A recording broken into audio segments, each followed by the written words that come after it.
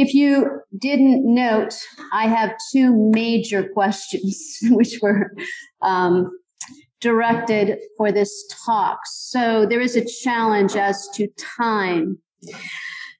However, as to the first question, is natural law found in the Bible? I could offer you a long break by responding with an argument from authority, since already in the 4th century, Gratian made a definitive answer in his Decretals, stating, the natural law is that which is contained in the law and the gospel. However, not everyone agrees with Gratian. Therefore, I need to move forward and take a little more of your time. And I will, in some broad strokes, begin by noting three groups who would respond negatively to the question of finding natural law in the Bible. Their arguments, I would say, highlight the need for our discussion of this question. The first well-known group of critics are the old and new rationalist natural law theorists, whose origins stretch from Descartes through Hobbes, Locke, Hume, Kant, and beyond. Most of these deny God entry into the moral political sphere, and often implicitly or explicitly reject a Christian understanding of soul, as well as any concept of final end, which Father Holtz noted this morning. Hobbes, for example, considered all laws to be political agreements, the will and appetite of the state. He reduced natural law to human laws, rationally agreed upon to further individual desires for pleasure and power. Even Kant, who rejected radical materialism for a more traditional anthropology and a metaphysics of morals, replaced objective foundations of natural law with subjective laws constituted by man. A second group, I would call these the purists, and it has various branches. These normally believe in God, but maintain a strict division between divine and natural. Therefore, God and Scripture are banned from natural law discourse. Dom Lauden is an example. He believed that as soon as one allows anything of the supernatural to enter into a discussion of natural law, the very nature of natural law is distorted. You destroy its intrinsic character as a dictate of reason.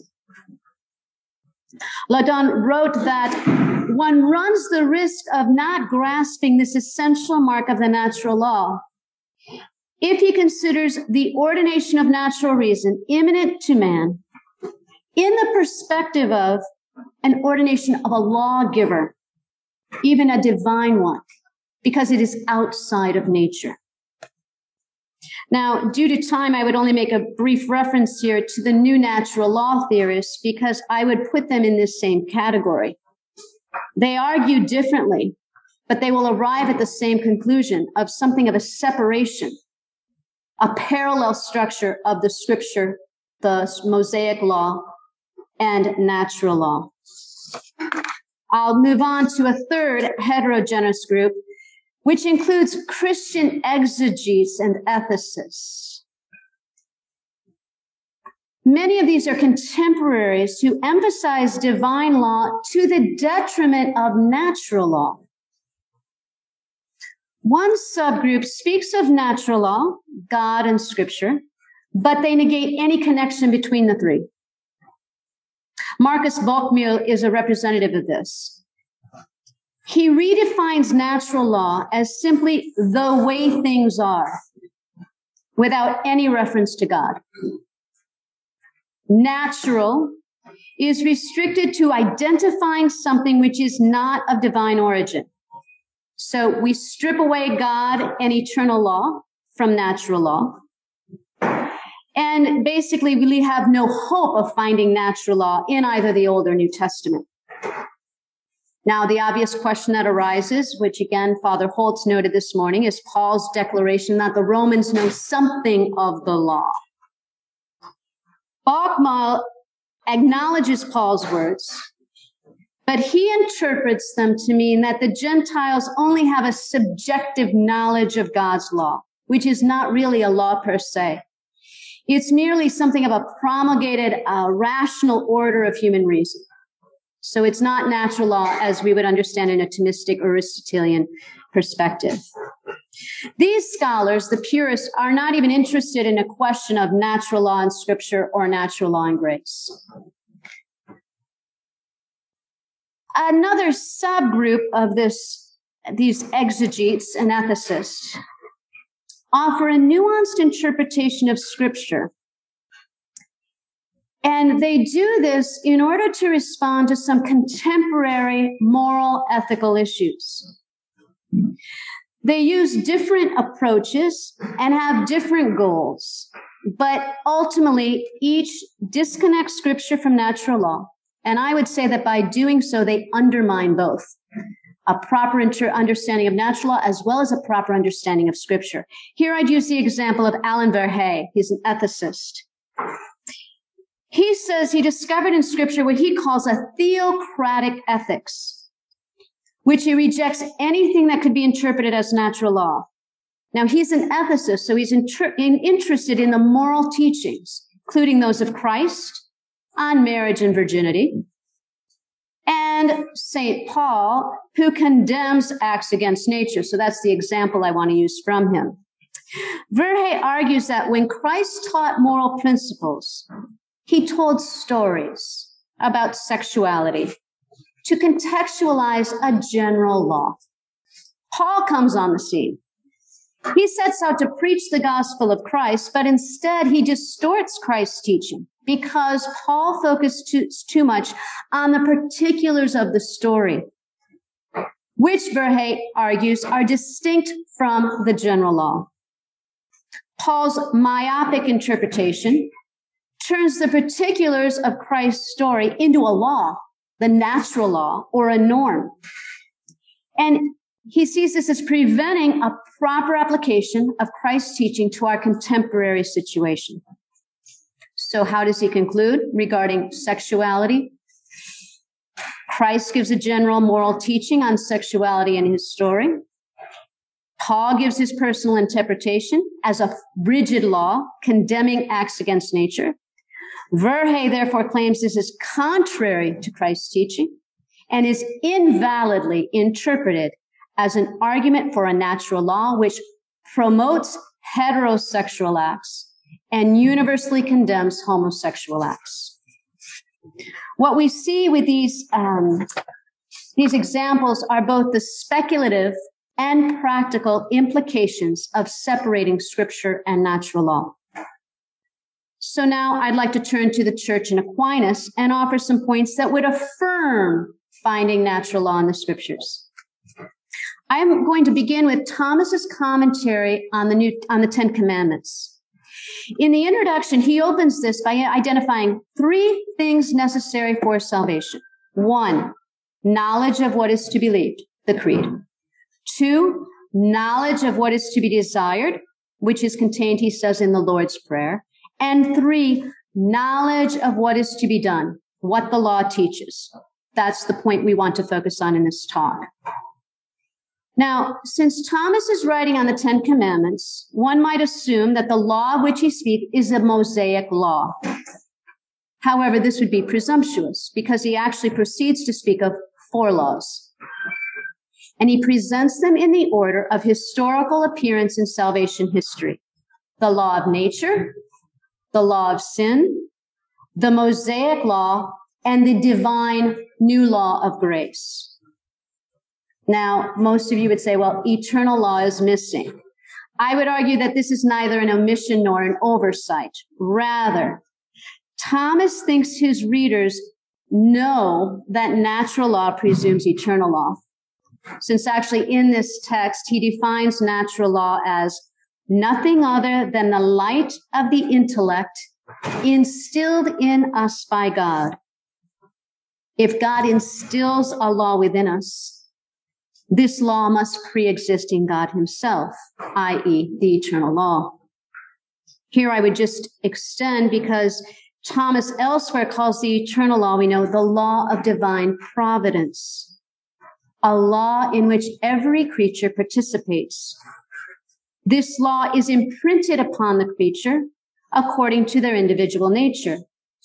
And man, as a rational being, has a unique participation in this eternal law, since he can know this law according to his own reason.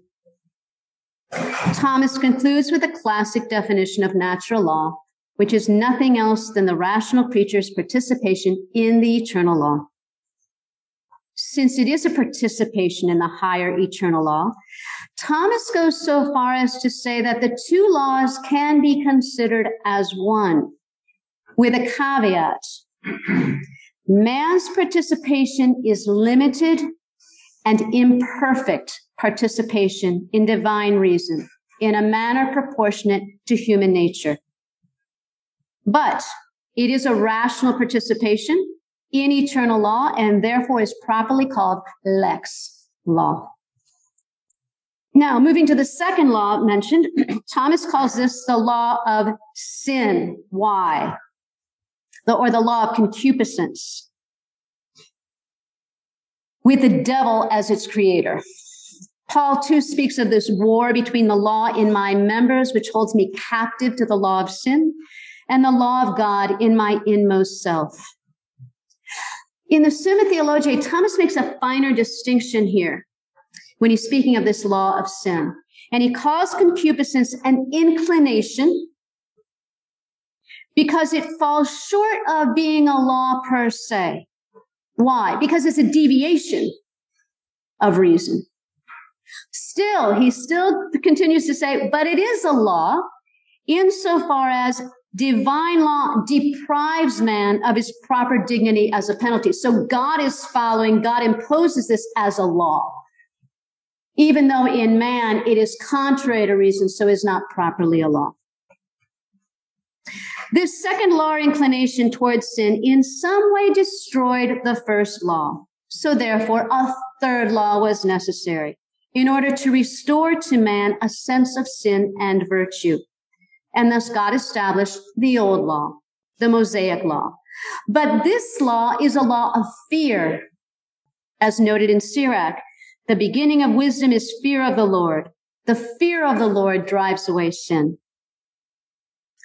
The First Vatican Council emphasized this in De Filius, noting that God chose to reveal his decrees in part so that even in the present condition of the human race, fallen nature, those divine truths, which are by their nature accessible to human reason, can be known readily by all men with firm certitude and with no trace of error. But fear can only help us to avoid some sin. Fear alone is insufficient for drawing us away from vice and towards virtue. Therefore, God established the fourth law, the perfect law of grace. Now, moving on to what about this natural law and the Mosaic law? So taking two of these laws specifically. Having defined and provided a rationale for the existence of these various laws, we could rephrase the question.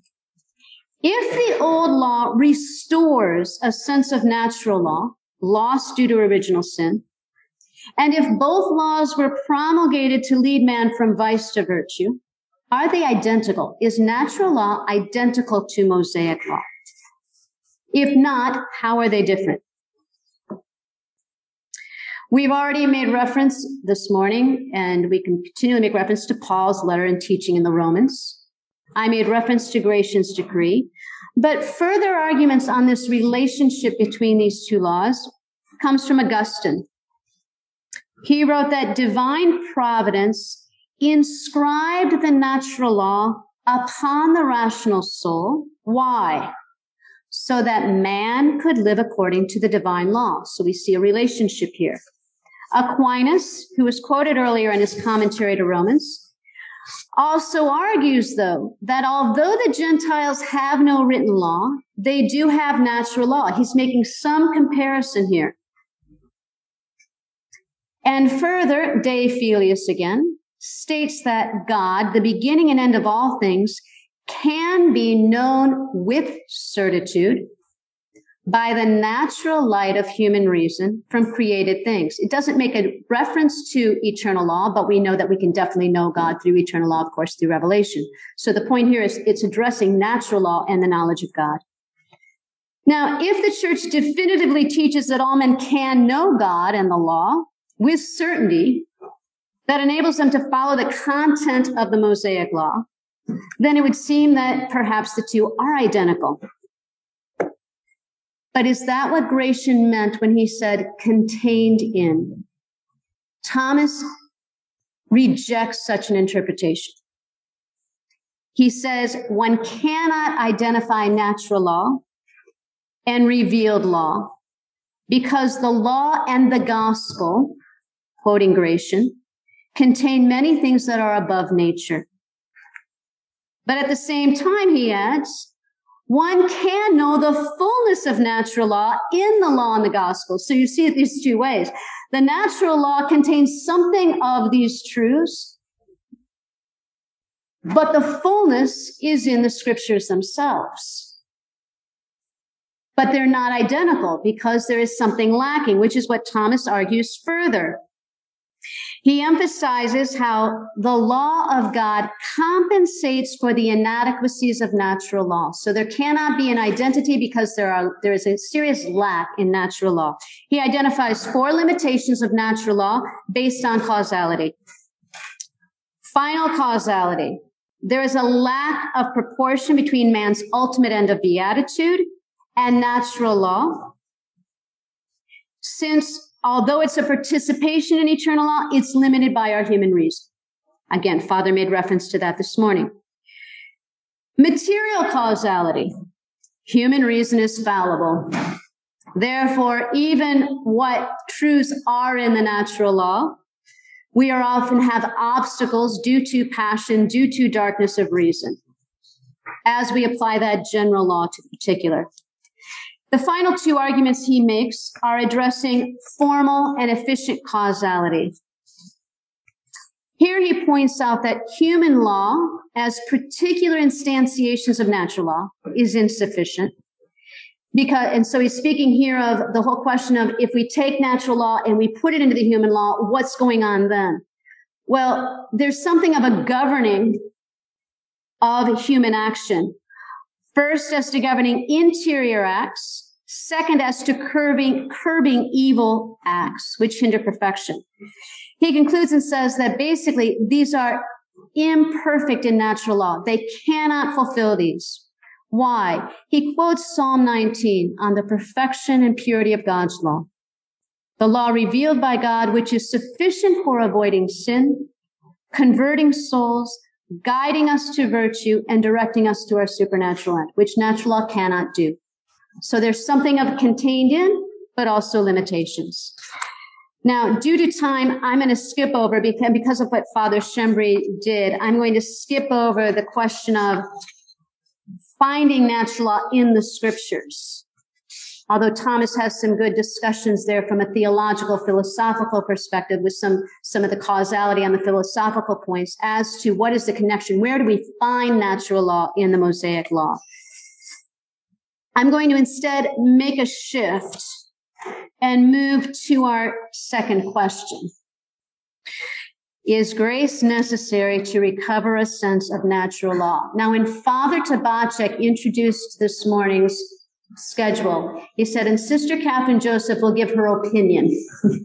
That was very good.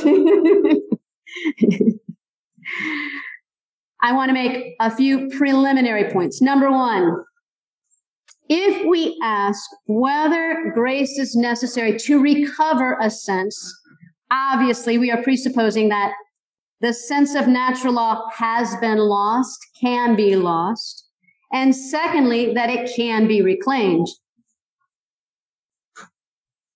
which also implies already something of a sense of the law of sin, because concupiscence has to play into this loss. Something had to cause this loss. Number two, this topic is also question is very challenging because we're touching on the vast and well-known nature-grace controversy.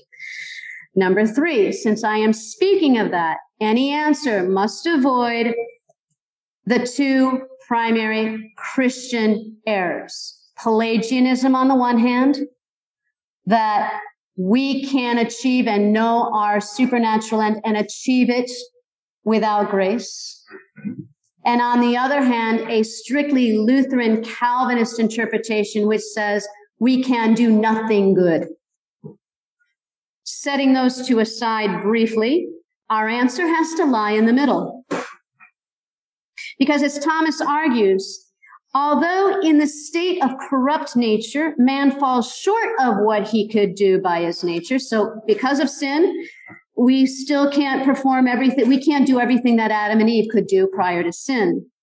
Yet, human nature is not altogether corrupted by sin. And even in the state of corrupted nature, by virtue of natural endowments, we can work some particular good.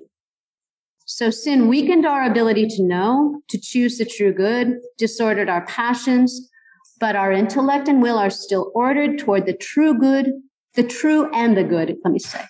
And even our passions, though not ordered by reason, are still ordered according to their nature to a sensible good and not to per se evil. One final caveat. The answer to this question is inherently connected to our understanding of natural law as a law which God has as its author, a law which has God as its author. To define natural law without reference to God renders the question of grace mute. Moving forward then, there are 3 main questions here to arrive at the final question, but I will try to do this as briefly as I can. Is grace necessary? Well, the first step I would say is, how does man possess knowledge of natural law first? Secondly, how do we lose that sense of natural law? And only then can we say, is grace necessary for recovering it? So, knowledge of the law. Returning to Aquinas' commentary on the 10 Commandments. He states that natural law was given to all creation, and therefore all are bound to observe it, and none can claim ignorance. Now, he's not saying prior to, this is post-original sin. Any law must be promulgated, therefore God instilled natural law when he created man, such that by his very nature, we can know the law. This is not a strange concept. We see this even in Socrates, Aristotle, the Stoics, etc. They defended the existence of an unwritten law of some sort. Now, Thomas considers this law to be in man habitually, whether saint or sinner. Even if someone is sleeping, or he says even a child prior to the age of reason, still possesses this law in some way. And it is in this context that he introduces another side topic, the whole notion of synderesis, the spark of conscience, which he defines as a law of the mind, a habit containing the precepts of the natural law. Now, if we turn to Adam in his perfect state of nature prior to the fall, he could, of course, by his natural power, do the good without the natural good, without the addition of gratuitous grace. Even loving God as first cause above all things. Thomas notes this again in his De Veritate, and he uses here the argument of causality. If God is the first efficient cause and final end, every creature naturally tends towards its end, and all things are ordered to God as their end. Therefore, love of God above all things is natural to man, as to every creature in its own way, not formally as love.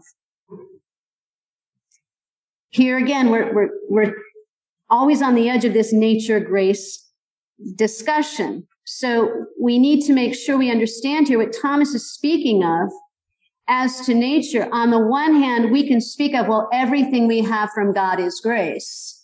even as to creation. But Thomas is here distinguishing that which belongs to nature as a gift from God by his divine providence in creating that nature, which is distinct from the added grace necessary to reach our supernatural end.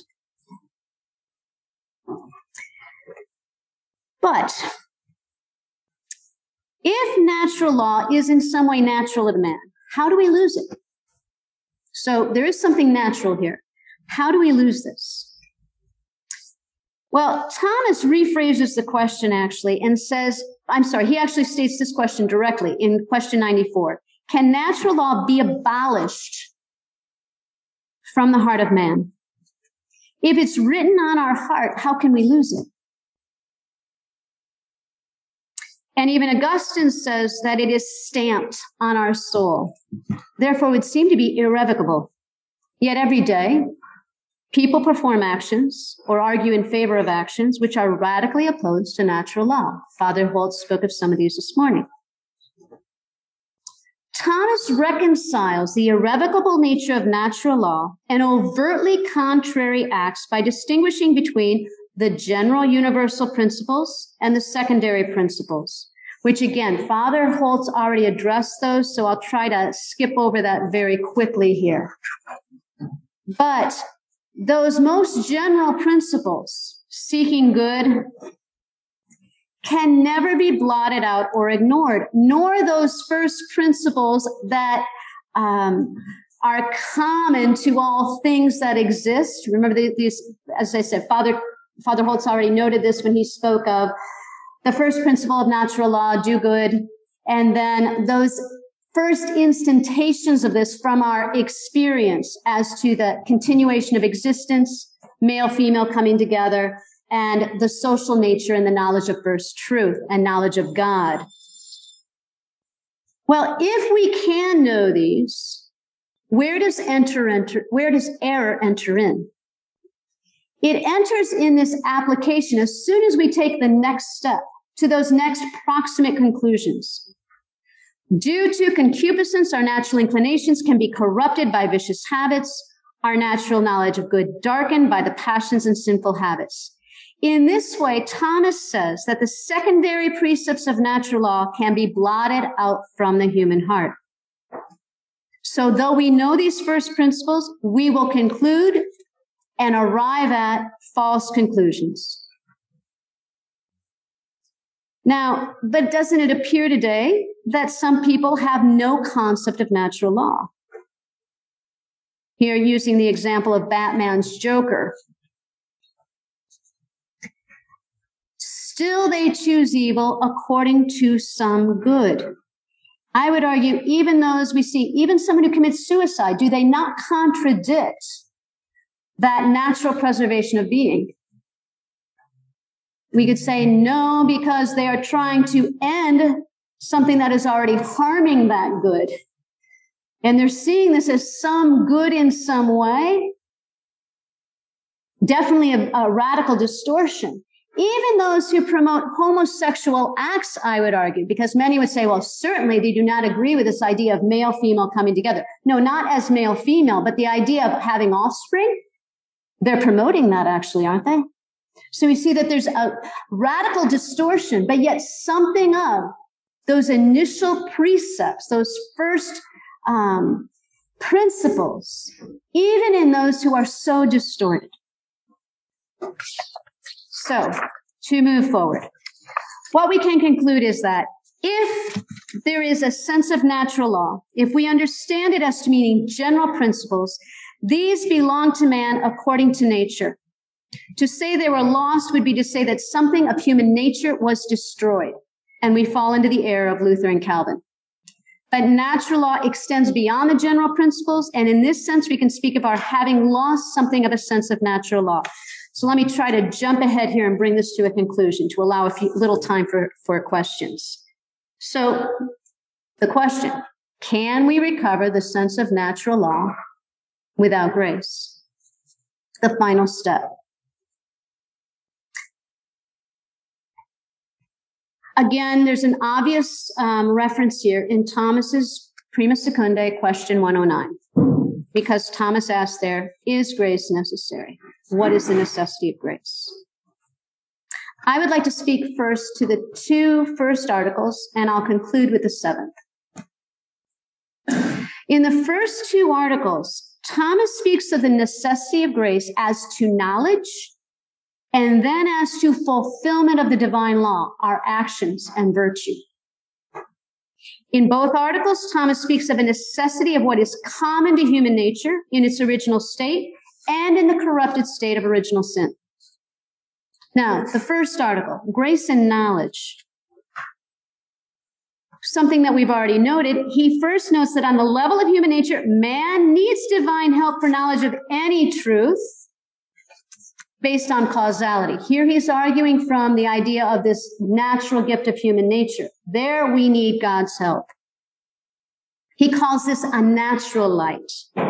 But then he clarifies that this natural light is sufficient for knowing the truths of nature, so that we can have a knowledge, even based on original sin. There is somewhere where we have some knowledge of these basic principles. He adds, of course, that God could miraculously add to this. The point is that due to the gift of creation, grace per se is not necessary for man to know something of natural law, even after the fall. But moving to Article 2, what about grace in fulfilling the law? This is a different question. Here we face a further challenge because human action is not solely about knowledge of general principles. It's about applying those principles to the particular. And this requires movement from that general to the particular. And because of the darkening of the intellect, because of the weakness of the will, because of the disorder of passions, this is where error enters in. So Thomas argues again, prior to the fall and after the fall, man needs the help of God as a first mover to do or wish any good whatsoever, creation. With that help, which is due to nature, even in the state of sin, human nature is not totally corrupted and can perform some good works in accord with its natural powers. But after the fall, concupiscence prevents us from doing not only all good natural works, but any supernatural works. Therefore, we cannot fulfill the commandments of the law, even those we know generally as to general precepts like do not kill, without grace. In this state, we need divine help and grace to be healed and to carry out those works of supernatural virtue, which are meritorious.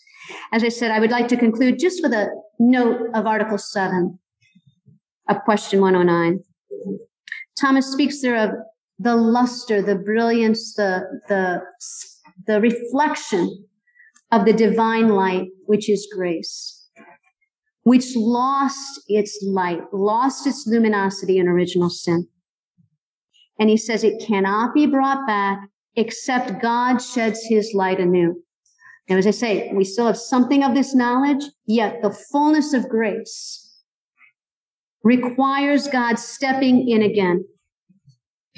And the guilt of eternal punishment, God steps in to remove that guilt, which he alone can remove, but also helps us to rise again with this habitual grace so that we can move forward to our supernatural end. And he speaks of this because this grace is, remember, external in one way, yet becomes an internal motion within us.